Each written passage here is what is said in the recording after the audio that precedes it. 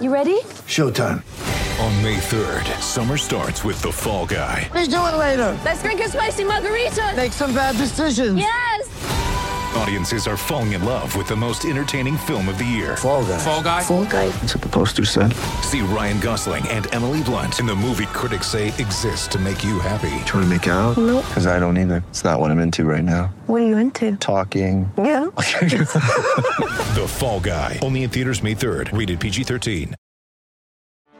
Get ready for the greatest roast of all time. The Roast of Tom Brady.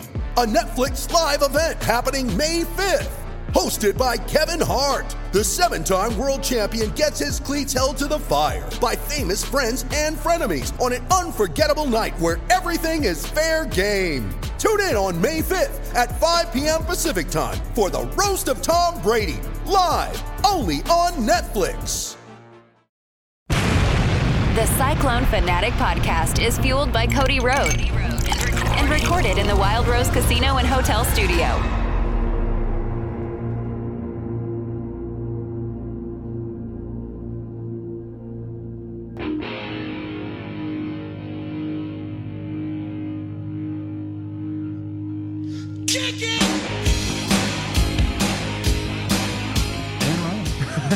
Welcome into Kickin' It. We were planning on just going Super Bowl and kind of like sort of touching on the Iowa State Baylor game. And we're recording this on Monday.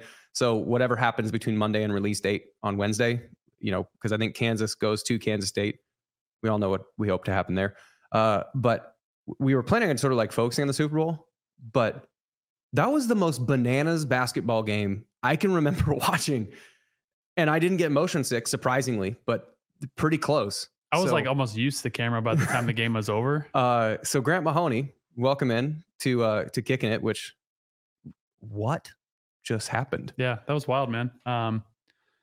The whole clock. I mean, there's so many. Like, what was that? What was that? I didn't understand the technicals. I didn't understand why they didn't have more time on the clock at the end of the game. But then they should have had less time on the clock. Like, do you? I don't know why this came to mind. Well, I know why this came to mind. Do you remember Stefan from Saturday Night Live?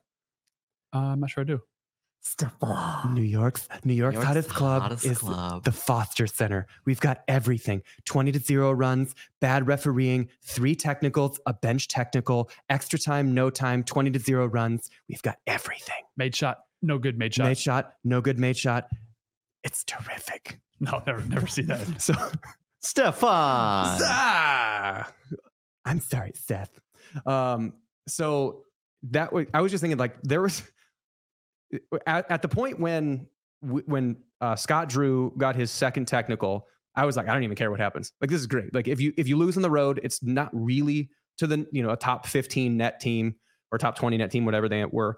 It's not really that bad on your resume. And if you win on the road, like, it's straight up, icing on the cake. It's great. So I mean, at that point, this is just watching it for fun's sake.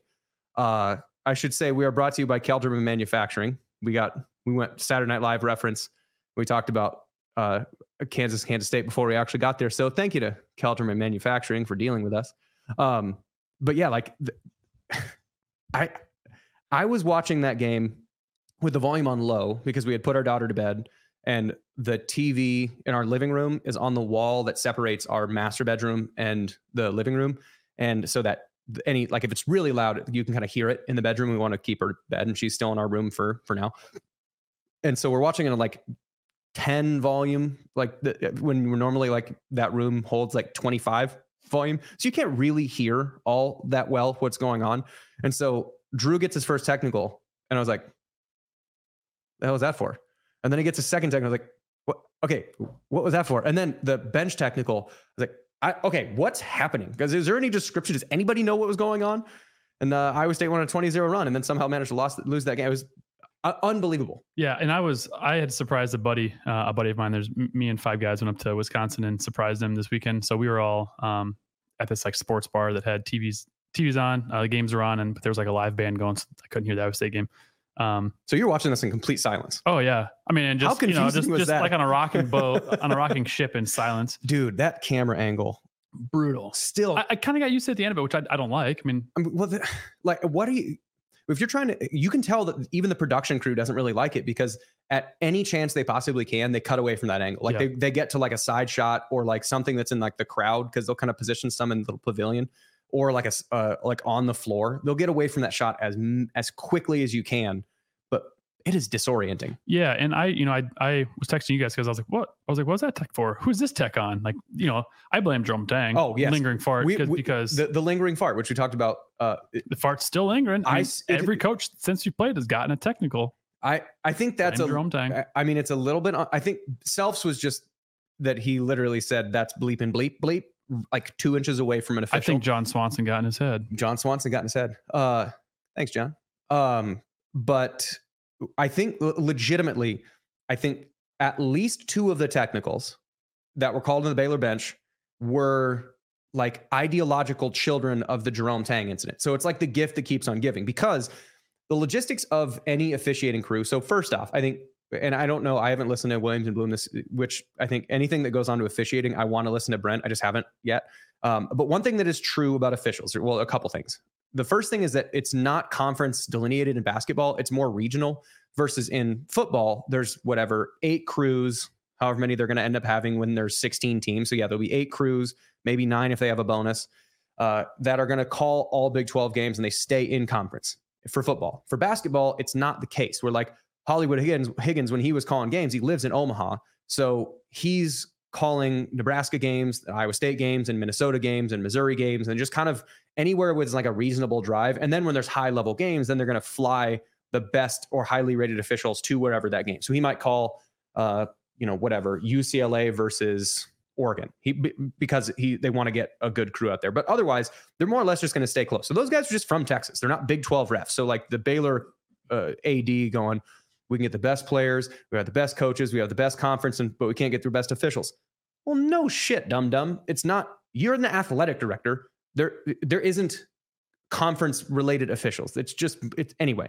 So the second thing that's true about officials, which relates to Jerome Tang, is the fact that officials every week from whatever governing body, whether it's the NCAA or in football, it's the conferences, they send tape to the officials of other instances that have happened to try and get rid of things. So if every once in a while you're watching a game and you're like, man, feels like there's a lot of hand check fouls getting called. And then you watch another game that follows that game immediately and you're like, man, feels like there's a lot of hand check fouls. It's because probably that week, the head office sent out to all the officials that said, teams are getting away with a lot of handsy defense.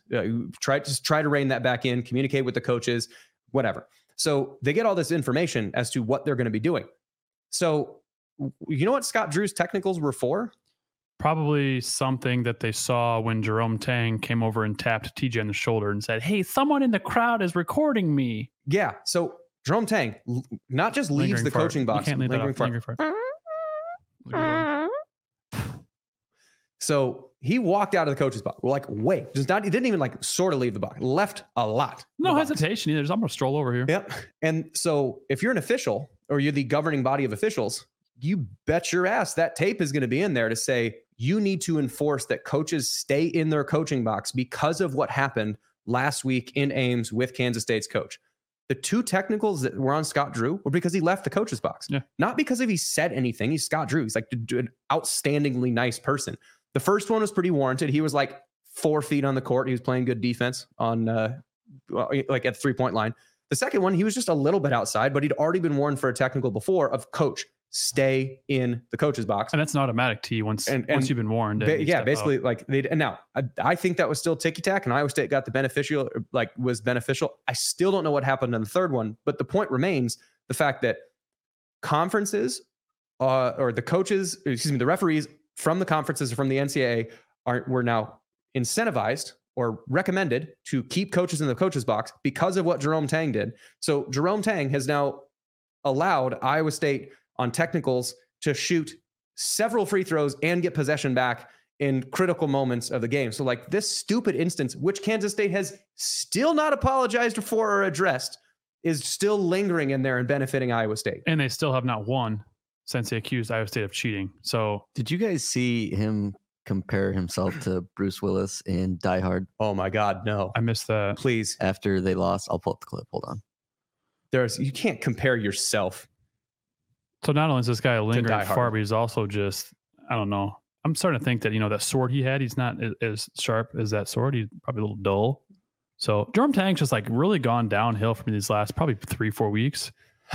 Just and it's not even necessarily like a Jerome Tang thing. Whoever the coach would have done that, I'm sure the refs saw what Jerome Tang did, and he should have gotten a technical, but he went over and tapped TJ. Yeah, and didn't. And I'm guessing that's why. Yeah, you saw more of them to get the coaches back in the box. But also, TJ does a good job of keeping his cool throughout the game. He's not blowing a gasket. Whereas Bill Self, he's been around. He can do that and get away with it sometimes.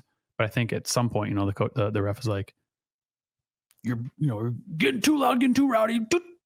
Aiden, what do we got? So this was already on Williams and Bloom on Monday. So if you've seen this, I apologize, but for you guys need context here. It's unbelievable. Losing is not fun.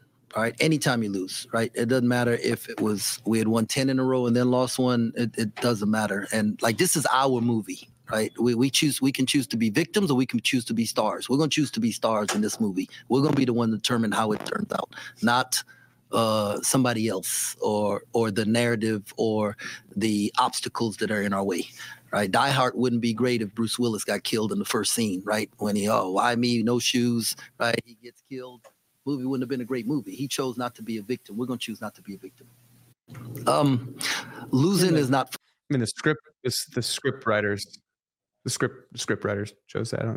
I don't think he really has much control over whether they win or lose. They're just, they're borderline booty cheeks right now. Perineum. They're not quite there yet, but they did just lose to Oklahoma State, who in Stillwater. Yeah. It's at least better they lost on the road. But yeah, again, between recording this and then we don't need to spend any more airtime on Kansas State because of how bonkers that Baylor game was. Yeah. But I wanted to connect the dots between the fact that coach leaves the coach's box in a very public game, a very public way. Nothing gets addressed by it. The officials for sure get a little talking to say, hey, keep everybody in the box.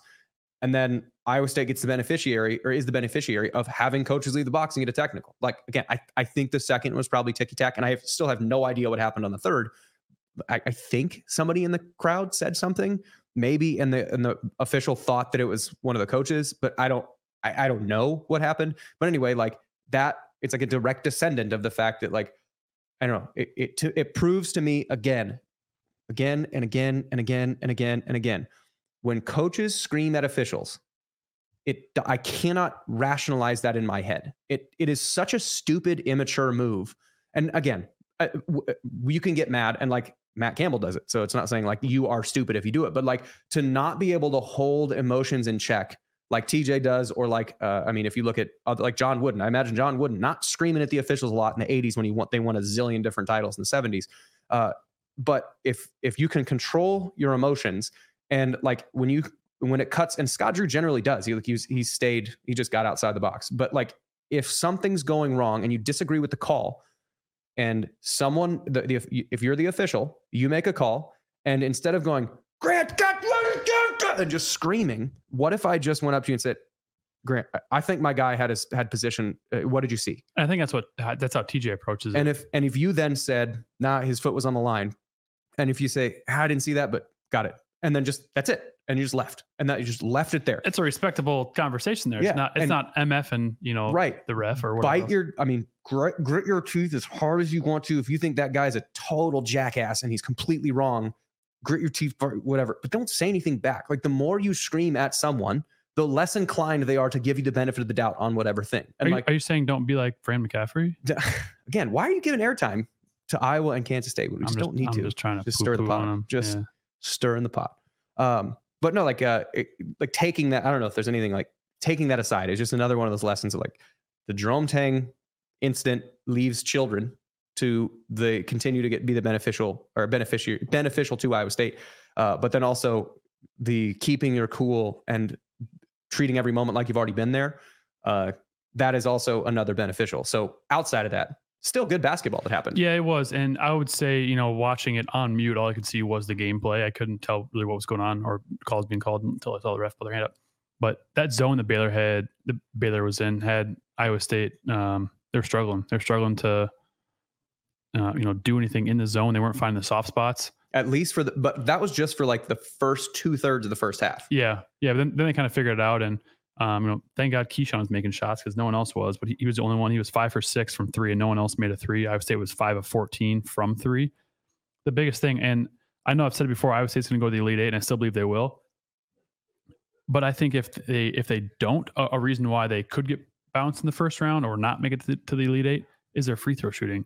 I mean, you can't go 19 of 32. They shot 32 free throws, and which is wild. Yeah, they went 19 of 32, 59%.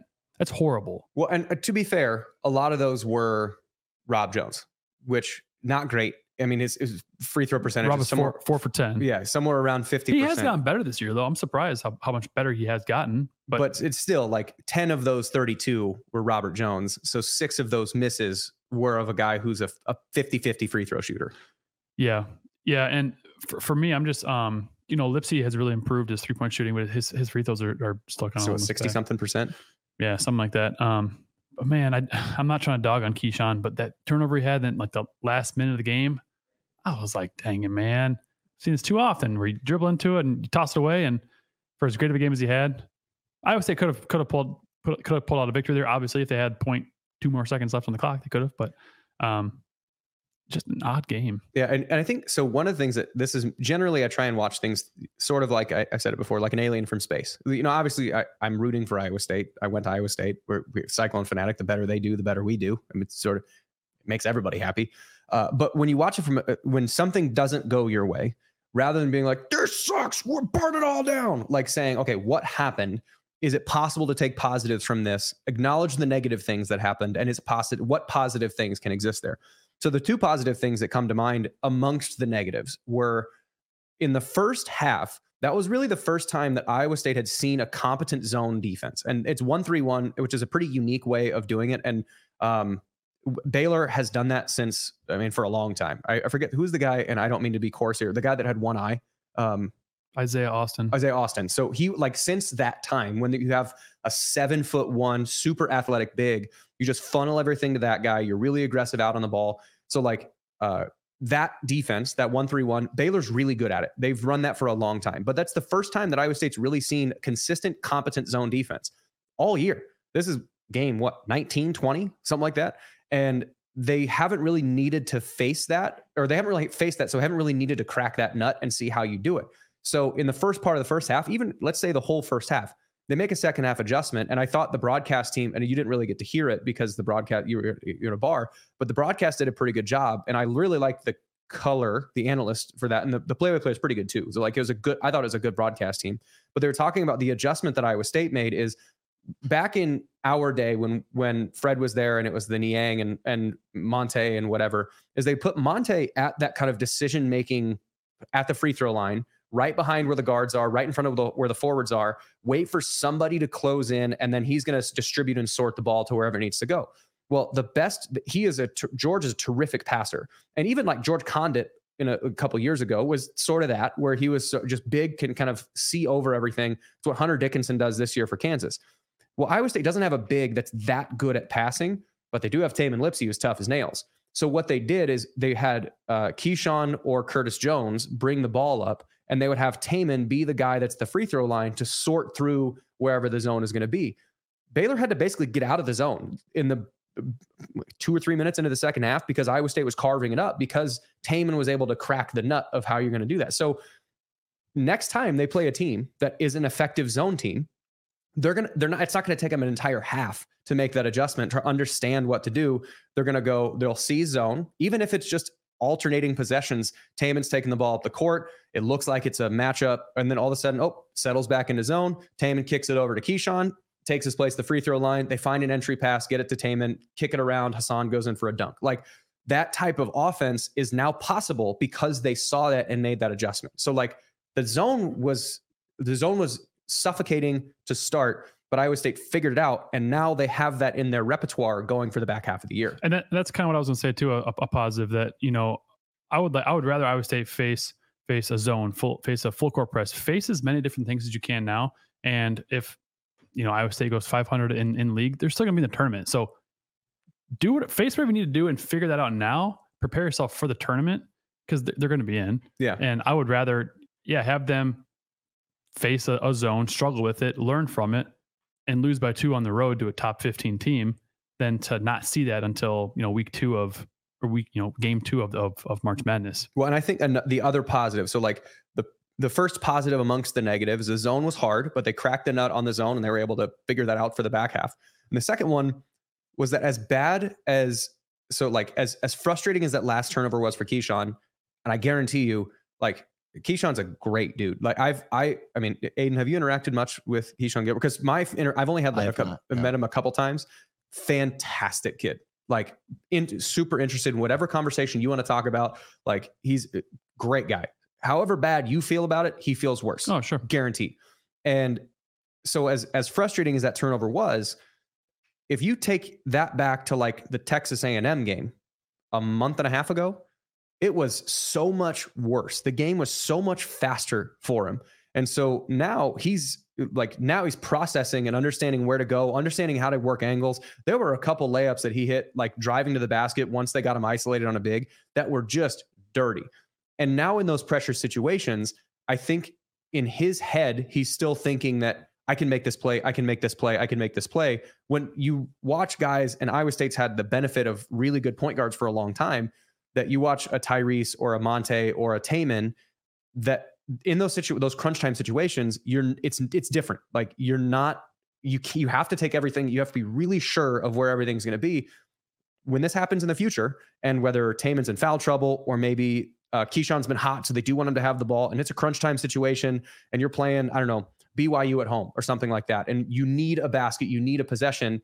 Keyshawn would have been through this experience of being too freewheeling and knowing where to dial it back. So he's going to be better going forward. And he's already progressed a ton.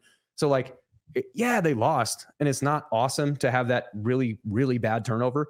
But like if history is any indicator of the future, his improvement from this is going to also be really impressive. He's still pretty young to basketball too. Pretty green. Yeah, he is. And so he's made a lot of big improvement, and he's been killing these last 4 or 5 games. But that kind of goes back to kind of what you're saying, with the zone piece of it, is that he's that's a learning lesson. So I would rather him, make the turnover now, learn from it, and don't do that, game 2 of the big tournament. Yeah. Another thing that was just cool, the shot didn't count, but there's been 2 instances where Iowa State's needed really 3, because there's one, I think it was one of the games in Orlando. I don't remember which one, but Milan was the one that was taking the shot, and it was a 3-pointer they had out in front of the key, and he bricked it, but I don't remember which game that was. But there's really been 3 instances where they've needed a shot at the end of the game. Houston, that one in Orlando, which I'm forgetting, and Baylor. They've gone to Milan every single time, and he's made 2 of them. One of them just happened to be late. It didn't count. Milan, I imagine when and I tweeted this out, when after the Houston game, when Milan was going to classes the next day.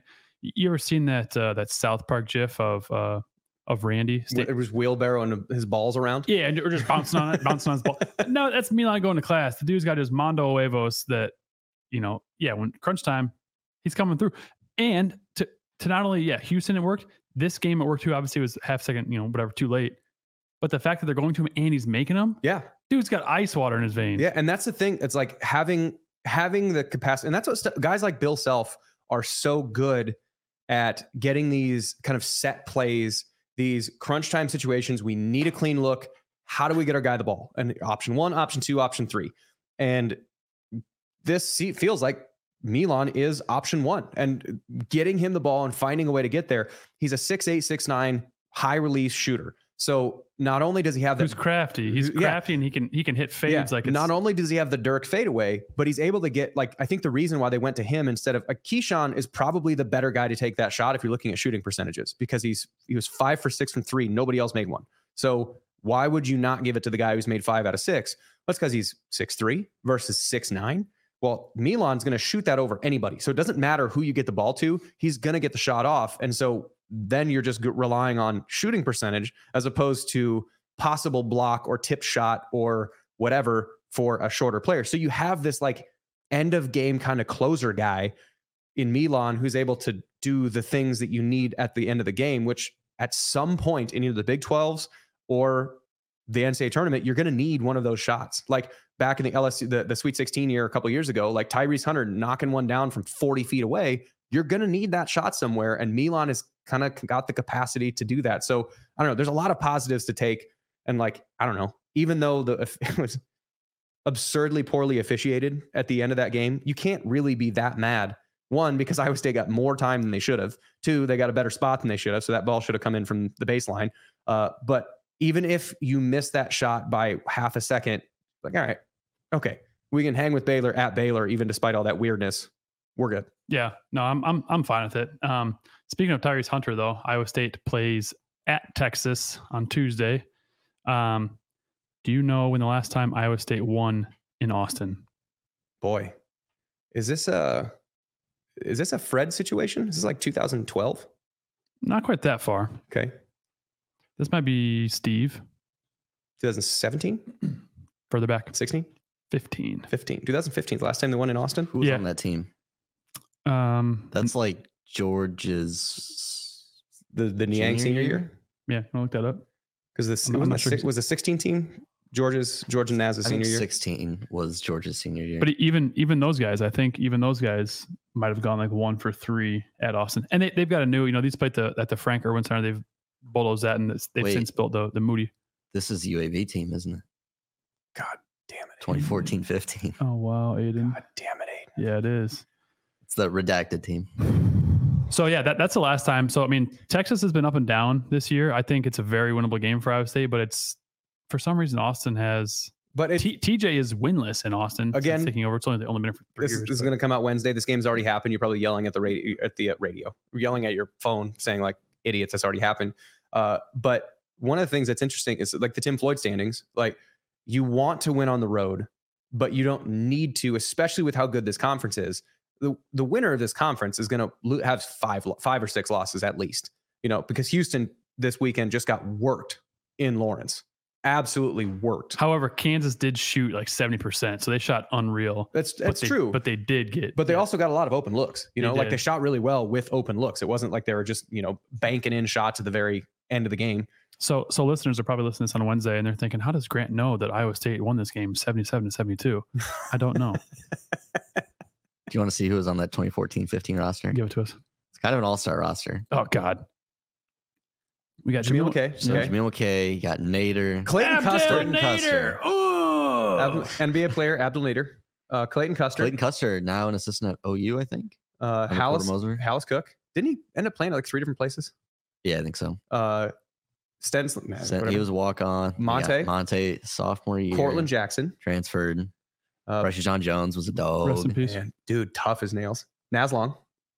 Matt Thomas. Dustin Hogue. Matty Ice. Deontay Burton. Oh my God. I think Deontay Burton wasn't eligible this year. Yeah, because they never played together because Dustin Hogue and Deontay Burton are the same person, with Deontay Burton has bigger biceps. And then that was Niang's junior year. Yeah, Niang, and then Yorgos Jamboris. Oh my God. I remember Yorgos. What a roster. Daniel Adozie. Fred, we got Bagman, Matt Abdelmassi. No TJ though. Okay. TJ must have been he was at South Dakota State at that point, I think. Yeah, good roster. Boy, that happened. Yeah, sure did. This is a very winnable game for Iowa State, though, and obviously the game's already over by the time people listen to this. But Tyrese Hunter, not trying to dog on him, but I'm not sure it was in his best interest to go to Texas. He hasn't quite had the career there, I think, that he was hoping for. But I am glad that he is, because Lipsy is my guy. Well, so this is actually an interesting conversation, and I think from Iowa State's perspective, it's easier to say, haha, this doesn't work, because there have been more examples of people transferring.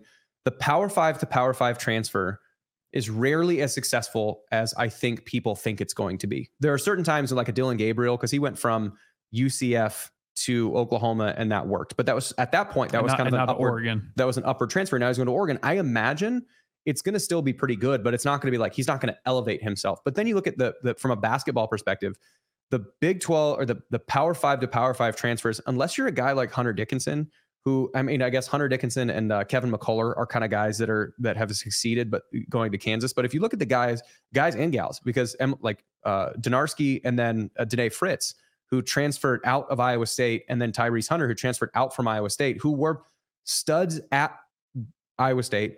I would say Donarski's really the only one that's elevated her position from where she was. The other two, Fritz, I don't think like really even playing. No, it was like 2 minutes a game. Yeah. And so a kind of a downgrade of opportunity when you leave. So it's one of the grass is greener on the other side situations.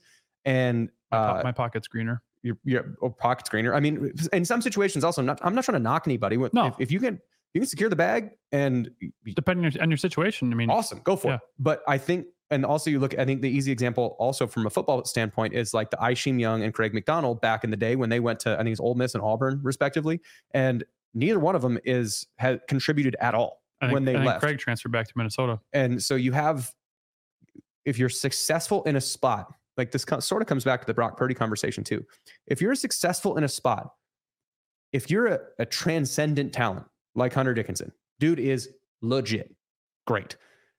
You also have a situation that's beneficial to you to enable you to have that success. So I think one of the things that people, and obviously 18 to 22-year-olds, men and women who are athletes, are self-confident people. And so we all think that we're the best to ever do it and are deserving of all the success and whatever. But if you're having success, this isn't necessarily like just talking to Iowa State athletes or just talking to whomever. If you're having success at one place, it's probably from a success standpoint, better to stay there unless you can walk into a situation that is equally set up for success. So maybe your offensive coordinator that you had at, Iowa State or Kansas State or whatever, like if somebody went from Kansas to Penn State with Andy Kotelnicki for their offensive coordinator, great. Like you're going to probably be successful because they understand how to use you and your personality and stuff like that. But like a lot of the transfers from Power 5 to Power 5, I would like to see the statistics on total minutes played.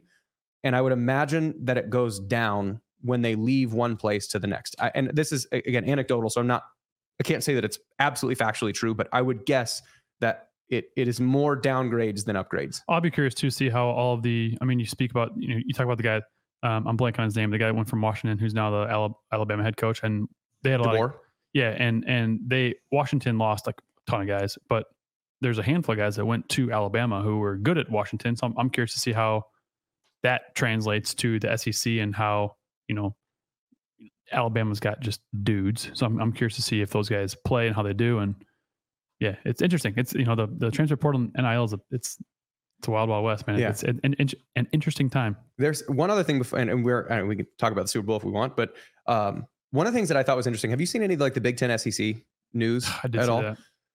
So it reminds me of that. What is it? The guy in the hot dog suit being like, we're all looking to find out who did this. Oh, I thought you were I think you should leave. Tim Robinson. Yeah, Tim Robinson. Oh, I thought you were going to say, we're all trying to figure out who did this. I thought you were going to say a guy in the hot dog suit. Ask me about my wiener. Ask me about my winners. But with the Big Ten and the SEC, I didn't necessarily read like super deep into it, but essentially they're forming an alliance and a committee to look at what the problems with the NCAA are. Right? Like Aiden, troop-ish, we're about there. Yeah, I don't fully understand it, so you might know more than I do. It's the live of NCAA. But also, this seems like the Big Ten. What was it? Big Ten, ACC, Pac-12 had their alliance. The alliance, yeah. The other thing, there's way too much money at this point to really be worried about it, because contracts can't just get ripped up. Like evidence, case in point, it's Oklahoma and Texas wanting to leave the Big 12 for the SEC. Their contracted value, or their contract, said that the Big 12 held their grant of rights until this next coming season. You want to get out of it? You pay us X dollars. Contract. You signed it. Tough. You want to get out of it? Pay $100 million a piece. Done. So there are clauses that are holding this thing together. And the difficulty, and I imagine what they're probably looking at, and I don't have a lot of fear that this thing's going to completely explode like a rocket ship on landing. But I do think that there's probably something down the road that they're going to have conversations with about when these certain rights expire, because I don't know when the Big Ten's rights are going to expire again, because they just renegotiated them with the addition of all these different ones. The SEC has the grant of rights. Big 12s are through 2034 or something like that. I don't remember the exact date, 2027. I don't remember when those are up, but all of these different conferences and schools, their grant of rights negotiations or the grant of rights contracts are up at different times. And so as a refresher, what grant of rights means is that if I'm a university and you're the conference, I have to give you the ability to broadcast my games. I can't do that anymore. I can't broadcast my own games. You get to. That's what the grant of rights. I am granting you the rights to my game. If I then leave your conference, you still have my grant of rights. So in order to buy back the ability to broadcast my own games, I have to buy them back from you. So like, what about the Longhorn Network? The Longhorn Network, I mean, that there are a certain amount of games and programming that you can put on there, which is like one game a year, just like third tier rights that you get a certain amount of games or content that is able to be there, but they can't show football games on the Longhorn Network if it's shown on Fox. They can't simulcast those. So you have like one game a year you can put in the Longhorn Network. But like, does the Longhorn Network, does it stay with the Big 12 when Texas Longhorn leaves? Network's gone. Longhorn Network's gone. When they go to SEC Network, because it was SEC backed, like the Big Ten Network is Fox backed. The Longhorn Network was ESPN backed. The SEC Network is also ESPN backed. There is no more Longhorn Network when they go. That's good. So let's say the SEC and the Big Ten, they get together and they're like, we're going to leave now. All right. Okay. Well, who's broadcasting whose games? You have to renegotiate all those grants of rights, because I guess maybe the conferences themselves could sort of do it, but there's contracts that you have to then get out of. So like the playoff contract, the agreements with different bowl games, the agreements with different national broadcasts, like these things all have to get undone. And it feels like my guess on this is that they're not going to be like Super League. My guess is they're going to make recommendations and sort of like hardline the NCAA into saying, here are all the things that are wrong. Here are proposed solutions, fix them. And then I don't know what the hammer or what the stick is on the backside of that carrot, but I'm guessing that it's not, like, perhaps this is Pollyanna of me, but I don't think this is like light the whole thing on fire. Big 12 is going to disappear forever, because I think there's way too much right now that's tied together, at least until I think most of the rights mature sometime in the early 2030s. So I think at that point is when you really have to say, okay, at that point, is there something that's going to happen? Yeah, that's interesting, and I don't know what's going to come of it, because they are the two probably best for sure football leagues, but basketball they're not. I mean, the Big 12 runs it in basketball, but football is what is the big revenue generator. But I also think this is another thing that I don't know. I guess you can't. So I was thinking about this, how you sort of test this theory. It's the transitive property of give a shit. Like we talked about this with Chris Felica when he was on. And so we are all here. If you're listening to this, you're probably an Iowa State fan. Maybe you're hate listening to it from Manhattan or somewhere. But if I'm an Iowa State fan, the only real reason that I'm watching like Penn State versus Maryland on a Saturday is because they're in the same division that Iowa State is. And so it has some bearing on Iowa State in some way. Like we might play Maryland, whatever.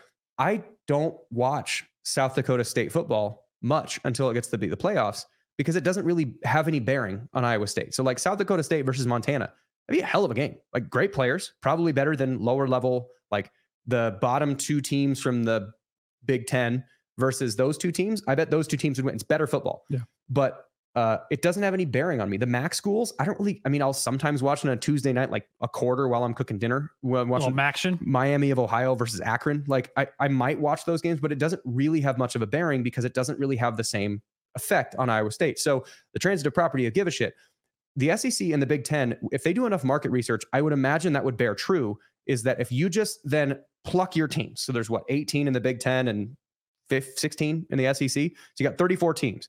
There used to be 112 or 118 in Division One. You're cutting 70% of all the schools out of the transitive property of give a shit. So why would I watch? I don't care about Vanderbilt in Florida at all. Not even a little bit. I will not tune into that at all.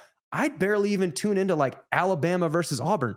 I don't care. It's not the same as our division. So if the Big Ten and the SEC leave, the market share that they'd be predicting would not meet what the reality would not meet their expectations, because the people like I would still watch if the Big 12 is going to get cut apart. I mean, we talk about we trash Kansas State basketball, but Kansas State football, I like Kansas State football. Nope. They feel similar to us. Not me. So let's say Kansas State football versus Iowa State football is the same weekend as Ohio State, Penn State. Which one are you watching? If the Big Ten SEC have separated themselves in another one. I mean, if Iowa State's playing, I'm watching Iowa State. Watching that one. Yeah. I don't care if they're playing Kansas State, if they're playing whomever, but the Kansas Sisters School for which depending on who you'd ask. But anyway, like that if they separate all the schools from each other, you remove the magic of the thing, and therefore it starts to fall flat. And so to me, I don't have a big fear of those schools leaving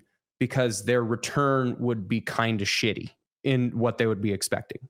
So I don't know. This is, again, I think, and actually, let me finish one thought before I get there. The reason why, a possible way of testing this, Oregon State and Washington State are now going to be joining the West Coast Conference. I was just going to ask you, or like the Big West. I was just going to ask if we knew what was going on with those two. So they're scheduling. They're sort of still doing some big, like I think they schedule 6 Power 4 or Power 5 schools throughout the year, but they're still part of like the Mountain West Conference. I would imagine if you look at the ABC or ESPN or Fox Big Noon or their primetime games in Corvallis from last year and the year before, as compared to next year and the year after, they're in Corvallis and then in Washington. Pullman. Yeah, in Pullman. So if you look at just the markets of Corvallis and Pullman, I would imagine their participation in the national games is substantially less. Take that times all the 80 different markets that you're now removing from that top layer and how much less they're going to be. People will still watch. It's still football. But I think that you drastically reduce the amount of people that are interested in your product by separating them. And I think that if they do enough market research, that will bear true. So I don't have this big fear that the Big Ten and the SEC are just going to break away and form their own thing. I don't think that it's financially feasible for them to do so. No, I agree. But I am not worried at all about the Big 12 because I think that Brett Yormark is just, I think he's a genius. I think he has come in and just done everything that the Big 12 needs to do. And I think he has such a strong, obviously I haven't talked to him personally. I should text him though, and just say, hey, what's your 5, 10 year, 20 year plan for the Big 12? Because I'm sure he has that laid out and he knows the right strings to pull. He knows like behind the scenes and stuff going on because he comes from the entertainment industry. And I'm confident that the Big 12 is in a good position, even if the SEC and the Big 10 do some kind of alliance. But who knows? Like Aiden said, maybe this comes to nothing. Like the ACC, Pac-12, and whoever else it was that did it. It's Big 10. Yeah. Maybe I completely forgot about that. Like nothing came of that. So maybe nothing comes of this. Mother's Day is around the corner. Find the perfect gift for the mom in your life with a stunning piece of jewelry from Blue Nile. From timeless pearls to dazzling gemstones, Blue Nile has something she'll adore. Need it fast? Most items can ship overnight. Plus, enjoy guaranteed free shipping and returns. Don't miss our special Mother's Day deals. Save big on the season's most beautiful trends. For a limited time, get up to 50% off by going to BlueNile.com. That's BlueNile.com. When you need mealtime inspiration, it's worth shopping Kroger, where you'll find over 30,000 mouth-watering choices that excite your inner foodie. And no matter what tasty choice you make, you'll enjoy our everyday low prices, plus extra ways to save, like digital coupons worth over $600 each week. You can also save up to $1 off per gallon at the pump with fuel points. More savings and more inspiring flavors make shopping Kroger worth it every time. Kroger, fresh for everyone. Fuel restrictions apply. I got a quick, while we're on the subject of the landscape of college athletics, did you see what happened with Dartmouth basketball today? No, what happened? National Labor Relations Board regional official has decided that Dartmouth basketball players are employees of the school. Oh shit. Clearing the way for an election that would create the first labor union for NCAA athletes. So long story short, Dartmouth men's basketball team signed a petition in September to unionize, basically. So starting next year. This was basically their way of blocking the union. Because if they unionize, then they have to be. It would allow the players to negotiate salaries. over not only salary, but also working conditions, including practice hours and travel. Wow. So naming them employees is freaking huge. So this is the university, Dartmouth University, was then fighting that decision. And it was now ruled the National Labor Relations Board, NLRB. They then ruled that Dartmouth basketball players are employees. Yep. Why just basketball? Well, it's just that was the only case that was brought up. That was the only case that was brought up. But also USC has an ongoing case in California. They're trying to get them. That is huge. Oh my God, that's huge. USC wants their basketball and football players to be Employees. Basically, so you could pay players through the university at that point. Well, and oh my God, there's so much that comes from this. Okay, so talking about Dartmouth players unionizing, I think we talked about this before. One of the big problems with NIL is that there's no contraparty to the actual agreement that they're going to be made. So if the NCAA, and the reason why all these like rules have been overturned is because the NCAA says do this, and then people do it for a while, but then the other party says we never actually agreed to this. It's sort of like your parents saying like, you have to use a fork with your left hand always. And you're like, your parents said that to you? Yeah, always. It was just, they would hit me if I didn't. Okay. But like, if they had this like weird rule with no justification as to what it's there, I never agreed to this. Now in the business world, you then have to have an opposite side of that contract in order for this, if it goes against like fair trade policy or open business policy. If you do that and the other party doesn't have a contract on the other side of it, so like the salary cap, it would be better for NFL players if there was no salary cap, because they would just be able to negotiate as much as they want and then get as much as they want. But so that is technically like it's blocking the rights of being able to seek the highest compensation possible. So if you're the CEO at, if you're Jamie Dimon and you're the CEO of whatever Goldman Sachs, you can make as much money as you want because it's free market, just capitalism. Make whatever you want. But when you put a cap on that, that is sort of an unconstitutional thing. Is you should be able to earn more than that, which is sort of where the NCAA ran into problems, where they capped compensation, air quotes, like the value of the scholarship. Well, if there's in the NFL, there's a players union who has agreed to the other side of this based on there's a contract cap, but also you have to spend at least 90% of your cap. So you can't be a miser with, and say like, you're getting $30 and you're getting $20 and you're getting $15 and like no one's getting paid. So you have to pay. So you get a higher floor, but you get a lower ceiling if you're the players union. So but the players union then agreed to this other side of the contract. So if you're the NCAA, there's no other side to this. So you can say whatever rule you want, and then all of a sudden, these other people say, that's a stupid rule. We never agreed to this. So there's no other party to this. So every rule the NCAA puts out that falls against the constitutional rules, it's going to get thrown out, which is why they've just lost case after case after case after case. So the fact that players can now unionize, so with NIL rules, the reason why all these NIL rules have been tossed out is because you can't cap compensation and you can't force anyone to go anywhere because it's not constitutional. You can't do it. But if we have a contraparty to that to say, if we as the NCAA players union now agree that you can only have a one-time transfer and we agree to this and you agree to this, then it doesn't matter. That's just it's a private relationship that you're signing a contract agreement so long as both parties have signed it and there's no like coercion into that. And I'm not an attorney, but like that's the best understanding that I have of that. So players being able to unionize at Dartmouth, that's huge because they then have like negotiating leverage, but also for the university and the conferences, you can start reining NIL in because you can then sign an agreement with those parties to say, all right, we have to disclose the amount of information that these contracts are worth. You can approach a player or a player's agent between August 1st and September 15th, but you cannot X here. And if you do, then it's tampering, which is this penalty.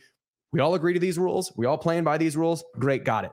So the fact that they can unionize and that they're employees is a huge step for making NIL way less of a Wild West boogeyman and way more of, okay, this is fair. It feels like fair play. That is absolutely huge. It's wild. And there's just, I've said, before everyone said it, that the NIL and the transfer portal is the wild, wild west, that I feel like there's so many things that are just, there's no regulations or rules. Because it can't be. Yeah. And so like this is huge. But then where my mind goes is, okay, so you bring a guy in on scholarship, which scholarships are not 4-year agreements, 5-year agreements. They're a year-to-year agreement. Mm-hmm. With like the intention that it's sort of right.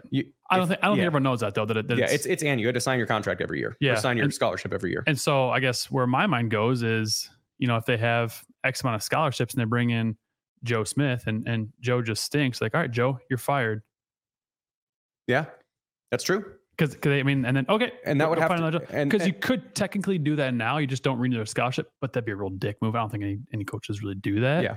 But if you're an employee, then if you're not, if you're not performing. But then, how would they have? Could they have in their contract? You have to average 10 points a game. You have to average 5 points a game. I'm sure they could. I'm sure they could. And there's on the other side. But that's why if there's a players union, they look at that rule and go, "That's horrible. Yeah, that's absolutely horrible. That is a stupid condition based on whatever. If you then terminate him, if you terminate an employee before this, you then have to pay a severance or whatever, a buyout to this contract or whatever." For the instances when that's going to happen, but you can then negotiate what that's going to be. So each party has it. The only downside to this is a players association, which in college, in the NFL or the MLB or the NHL or the NBA or whatever players union that you want to have, Tom Brady played till he was 45. He got in the league when he was 21, 22. It's 23 years. If I sit out a year because I want to strike because your rules are stupid, big freaking deal. I've got 22 more of them that I can play. Now, granted, that's not always the case. And that's what like any given Sunday and the strike breakers and whatever. But in college, because there's an eligibility requirement of 4, 5 years if you redshirt, 6 if you got a COVID or an injury year.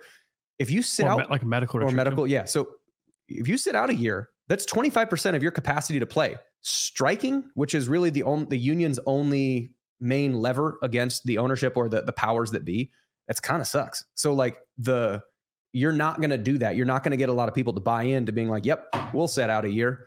I only get 4 of them, but I'm sitting out 1 of them to maybe make it better for someone else who I don't know. That's true. So the difficulty with the players unions on the other side of the agreement is that you need to have somebody that's sort of like the union is bigger than any person. So like you have a representative. So let's say, I don't know, Taman Lipsy or Rocco Becht is the representative from the Iowa State football and basketball programs respectively. But every year they then have a new person that goes into that. So like you can have, I don't know, without necessarily striking, the players union can withhold certain something, but like it's a representative to a bigger group, which is not necessarily bound by the players. But like that's a different nut they're going to have to crack, is because that's why, you'll hear every once in a while the CBA, the collective bargaining agreement, which is just when those two parties, the owners and the players, whether it's MLB, NHL, whatever, when they say, all right, what are we going to redo this contract? How are salary caps, playing conditions, practices, uniforms, rights splits, all that kind of stuff gets discussed. And if it's not to the satisfaction of the players, they say, we're just not going to show up. And then if it's not at the satisfactory of the owners, they're going to say, all right, we're not going to pay you. Like that's what the lever that each one has. So I don't know. That is fantastically interesting. And I think that's going to move fairly quickly between now and like a year or 2 from now. I would imagine there's going to be a lot of universities that look at that as case law to then say, this is what we're going to do. Yeah, it seems like it's been trending in that direction for the last 2 or 3 years, like kind of ever since NIL started, really. And for something to finally happen, it seems like it might snowball from here. That's huge. Yeah, you really threw a wrench in kind of our programming here, Aiden. Yeah, so Super Bowl's happening? In the best way possible. But yes, let's talk about the Super Bowl. I don't know. Yay, sports. Did you see the Niners are upset about their practice facility? No. So apparently they're supposed to, and I might butcher this, but it's apparently they're supposed to, like, wherever the teams are practicing. So are they practicing at Caesar's Palace? Yes. Okay. In the ballroom. Chiefs are practicing at where the Raiders, like their practice facility, and the 49ers are practicing at UNLV's. They got a new whatever, and it's beautiful. It's great. Field looks great, but problem is the NFL just laid down sod like 6 days ago on like where they're practicing. And so they're upset because they're like, oh, like it feels like we're playing on a sponge, like we're stepping on a sponge, and there are like the lines you can the seams between the seams, turf. yeah. And so they like, this is not safe. Yeah, not safe. And like I guess every facility or practice field has like, it's like on a grading system, and like you're supposed to be like at minimum like a 70. And the Chiefs have said that their field is like at an 80, and then the 49ers believe that theirs is like at a 50. Oh boy. Yeah. So we're not like making excuses here, but just letting you know, like we're kind of getting the short end of the stick here. We're playing on a sponge, and I wonder if they're going to let them play at like if that is the case, if they're going to let them practice at the actual facility at Allegiant Stadium. I don't know, but it's weird to me that I understand that they want the field to be pristine, but why are you laying sod down like a week before they get out there? Like that needs you need to get some roots there. You got to water that thing, lay it down like a month before. And that seems why. Like I'm gonna come back to this and say, I don't really know what's going to happen in the Super Bowl. I'm just rooting for football. Like I want Brock to do well. I want the 49ers to win. But like, and as much as I, talk beef about the Chiefs, if they play really well and they deserve to win, good for them. Like, have fun. I'm just hoping for a decent game. I don't want it to be like the Seahawks Broncos in 2013 when it was like 55-13. Like I just want to avoid that if we can. I hope we're tied going in the fourth. Yeah, something that makes it interesting. And do I know what's going to happen? Nope. But if the 49ers win, Brock Purdy's going to be the Super Bowl MVP, and that's cool. But the other thing, just complete random, just talking about field turf. You're a big international soccer guy, right? Ish. I don't follow, but if it's on, I like watching it. The fact that, did you see the World Cup? The finals of the World Cup is being played at MetLife in New York, which is where everybody tears their ACLs and Achilles. That's in 2026, right? Like that's 2 years from now. Are they going to completely scrap their turf field, or they're just going to paper over it with turf? Because there's no way that you're going to bring in somebody like Lionel Messi or Kylian Mbappe and have them start to cut. Well, one, FIFA mandates that it has to be on grass. That's true. And two is if you just like roll turf out there and then you have Kylian Mbappe trying to, strike something, like that dude's worth like billions of dollars. They have to. I don't know what his contract is worth, but it's a lot. There's no way they can play on that surface or a shitty surface. I've got no basis to what I'm about to say, but I have to imagine that Aaron Rodgers, he's a big voice in the NFL. I have to imagine that he is probably really pushing for the Jets ownership to be like, get rid of this turf. Like, so many people have gotten hurt. Talk about the Players Association. The NFLPA has repeatedly tried to get that specific type of field turf out. I would be hard pressed to think that they don't switch, maybe not for next year, but they should for this next football season, so they can kind of get a sense of how it plays and what the watering and insulation and whatever, irrigation, not insulation, irrigation on the field. I would imagine they switch that before, they actually get the World Cup there. But I don't know, because something to monitor. We talked about this, I think, the very first week, which is the economic value of someone like Aaron Rodgers tearing his Achilles on that field. Let's say it's $5 million to switch the playing surface. Rodgers tearing his Achilles, or Odell Beckham tearing his ACL, or whatever, Kylian Mbappe popping an Achilles. That economic loss to the city and to like New York, New Jersey is way more than what it would cost to replace the field. So when you talk about like a cost benefit analysis, the cost benefit analysis says change the goddamn turf. Plus, I don't know how you feel, but I always enjoyed playing on grass better. Sames. Yeah. I think you're probably maybe a smidge slower on grass than you were turf, but I don't know. I enjoy it. Less stuff in your eyes. Yeah. Yeah. Rubber pellets in your eyes. Whenever you get tackled. Yeah. And kicking, every time you kick, you're going to get a little bit of turf and you just kick that little rubber pellets up. Yeah. It's stuck everywhere. If you're can you imagine in Columbia, Missouri, where they've got the hashes are like an inch dipped in. Do you think they fixed that yet? Yeah, they had to have. Because when you played at Mizzou, the lines where the hashes themselves and the lines were legit like an inch lower than the field surface. It was brutal. You go out there and you practice, like you trip on the lines, like just jogging. You kind of get used to it once you're actually out there. Like you can't treat it like normal, but it's legit a half inch to an inch lower. At least when we were playing, that was the worst field we played on. I would say, yeah, bar none. You want to talk about Super Bowl anymore? I mean, I guess. I don't know. I don't know what else to say. I mean, I hope that the Niners win. But what do you think is going to happen? Not what do you hope happens. What do you think is going to happen? Heart of hearts. I don't want to upset our fans. Brock sometimes in big moments when he was at Iowa State didn't show up, but he has in the NFL. And so I'm hoping that the Brock that has showed up his entire NFL career continues to show up and that the lights aren't too bright. I say that, but he won a Fiesta Bowl for Iowa State. What do I think is going to happen? Man, that's tough because the Chiefs are rolling. And the Niners have been strong for the entire year, really, except for when Brock got concussed and the Browns kind of took him out of the game. But how do you go against an organization who has won however many Super Bowls in the last, we'll say, two out of four. Well, since Mahomes has been quarterback, but they've been there. 4 out of 5. Yeah. So, I mean, Brock just continues to show that nothing is too big for him. He goes in and beats, Brady, which obviously is not 1 versus 1, but I don't want my homers to kick in. I think the Niners are going to win. I think it'll be a close game. But I think the Niners are going to win because I firmly believe if you stop, easier said than done, if you're able to slow down Travis Kelce, make the other guys around you beat you. Yeah. Man, this is such an evenly matched game, which I really appreciate. I'm excited for. And the thing that I would expect to happen. So I think Kansas City is going to win because it's Kansas City. They have Andy Reid. They've got Patrick Mahomes. Their defense is really improved. Their defense was really good. Really, but I also have, I don't really bet on anything anyway, but I wouldn't put a dime on this game.